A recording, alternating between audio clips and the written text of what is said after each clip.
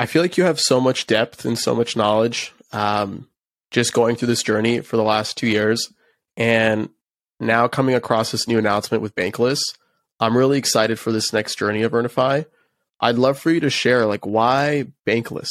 How did that come about, and the entire story of this new collaboration, this new partnership? Yeah, so I'm a fanboy of Bankless, and I have been for a long time. If you look back, I spoke at a conference like 8 months ago about Earnify and the story of Earnify and just how to build products in Web3. And I had I had my Bankless shirt on, and this was way before I talked to them ever. And then in addition, there's a separate conference like 2 weeks later. I wore the same shirt. So I've really always been a fan of the media that Bankless puts out. Bankless is such a good news source for legitimate Ethereum news, legitimate like news about being bankless.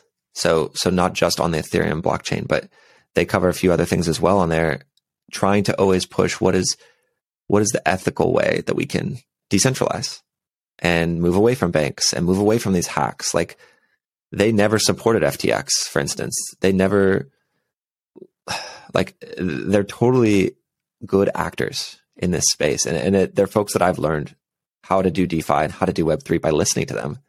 I've listened to at least an hour a week for the last 2 years. Damn. So you're a Bankless fanboy. You're like as girly as it gets. That's great. Like, such an organic sort of next transition, it seems like.